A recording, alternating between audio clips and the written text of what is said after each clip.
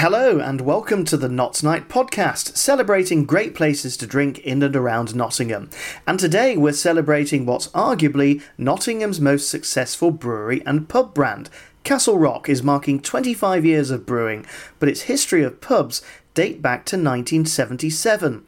Recently, we went along to the Castle Rock Yard party at the Vat and Fiddle, back after a COVID hiatus, and I spoke to the boss, Colin Wilde. 3 years ago we ran this party and it seems a long time ago now, but looking out, sunny day, seeing all these people enjoying themselves, drinking great beer, it's great to be back and really putting us through our paces with other hard working team members behind the bar pulling pints and laying the music on. It's quite emotional really. It's a sort of happy day. I mean, we're here at the Vat and Fiddle, which is the heart of your operation. It is where the brewery is itself. Generally speaking, it's my opinion that Nottingham at the moment is really buzzing. People have got back into the swing of socialising and supporting their pubs. Is that what you've observed across the sort of Castle Rock estate? Yeah, on the whole, yes. I mean, people have no doubt changed their habits from how they may have gone out or used hospitality venues and pubs in particular 3 years ago before the pandemic.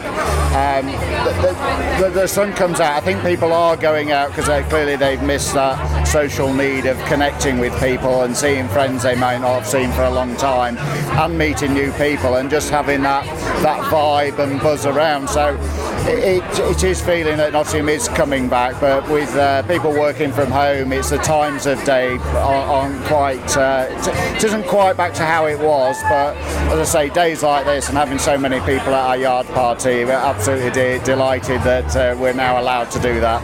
What are you seeing with venues like the city centre, say the Keen's Head, or indeed here at the Vat and Fiddle when it comes to footfall, that traditional after-work drinking, has that waned a little bit, do you think? It's horses for courses. In some cases, people who would have worked in the office Monday, Tuesday, Wednesday, Thursday, Friday are now only working Tuesday, Wednesday, Thursday. There's less opportunity for them to go out. However, what I think that we're seeing amongst some people is if they're only in town for 3 tea times a week, they'll go out for 3 tea times because they know they're not going to be around on Monday and Fridays. Is that going into the office? They're having that social interaction with colleagues that they don't do at home, and so I think that I think more colleagues will meet after work to go for a beer because otherwise they're sat at home, and obviously everyone's got a different lifestyle, but if you're working from home Monday and Fridays, that's 4-day block where you aren't connecting with your work colleagues in the physical sense. The pub is a great place to do it. The other thing that I've noticed about Castle Rock, even through the pandemic and beyond, you've been consistent in bringing new beers to the market. Your craft beer department, if I can call it that, is really thriving. Even today at the yard party, we're seeing beers that we've not seen before in volumes. We're seeing a massive selection. Is there a danger of having too much selection? Well, our business has always thrived on choice, and through experimenting with that choice, we have the opportunity to find some new great beers. So if you didn't try something new, you would never find that for yourself. So we certainly will never stop trying to innovate and bring new things to market.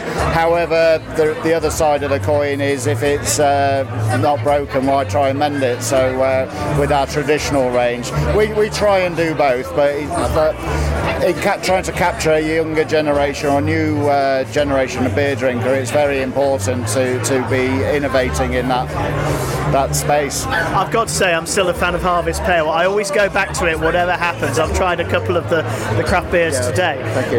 When it comes to those new flavours though, you personally, what do you like drinking? And I hate to say what's your top 3 beers, but if it was down to you, what would you really personally choose?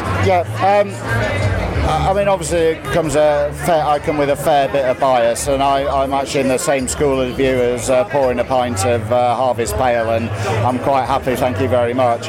However, also in our range, but one of the more modern beers as a permanent beer is Session in keg, which is with CO2 added. It's a very soft flavour, more modern flavour with newer hop varieties that are now coming to market. And then just across our own range of craft, we've got, as you say, got some very innovative beers, and it's not just the ingredients, it's the process that we're experimenting with within the brewing process. So just changing things to try and enhance, and it's very piecemeal, bit at a time. More to come from Castle Rock's Colin Wilde in just a bit.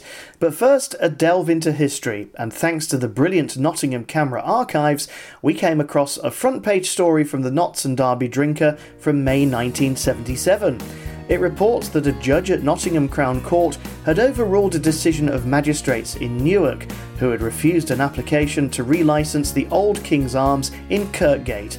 The pub had been closed in 1972 by Courage, who at the time had a virtual monopoly in Newark, serving nothing but filtered and pressurised beers, reports Camera. The judge said that this was not in the public interest. A licence was granted for a free house to be run by Chris Holmes, his first pub in what was to become the Castle Rock Group. Which brings us full circle.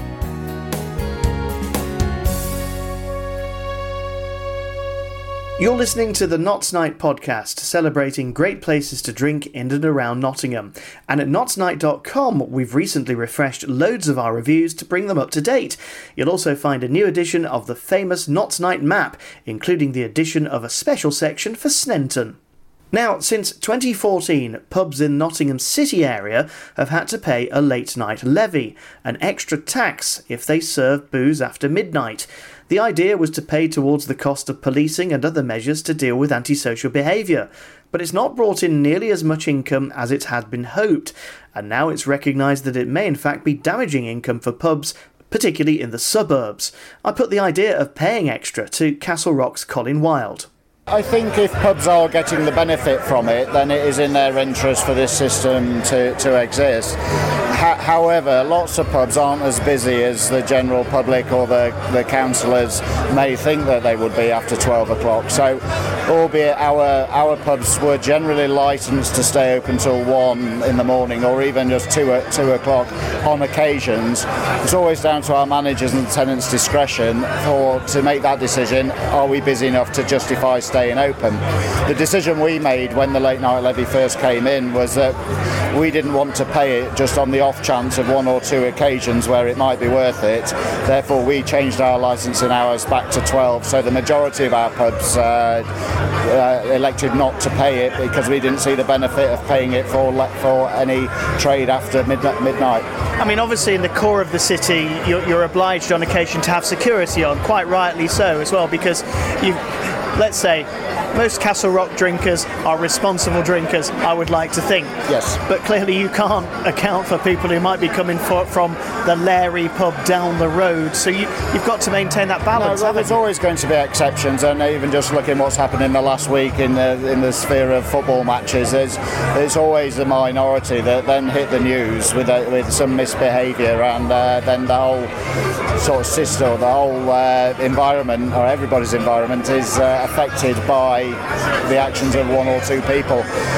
Clearly, culturally, when you've got people who are good customers, which the majority of the drinking public are on the whole, they set the culture and will try and sort of set the standards themselves, so people's behaviour have to match the standards of the group.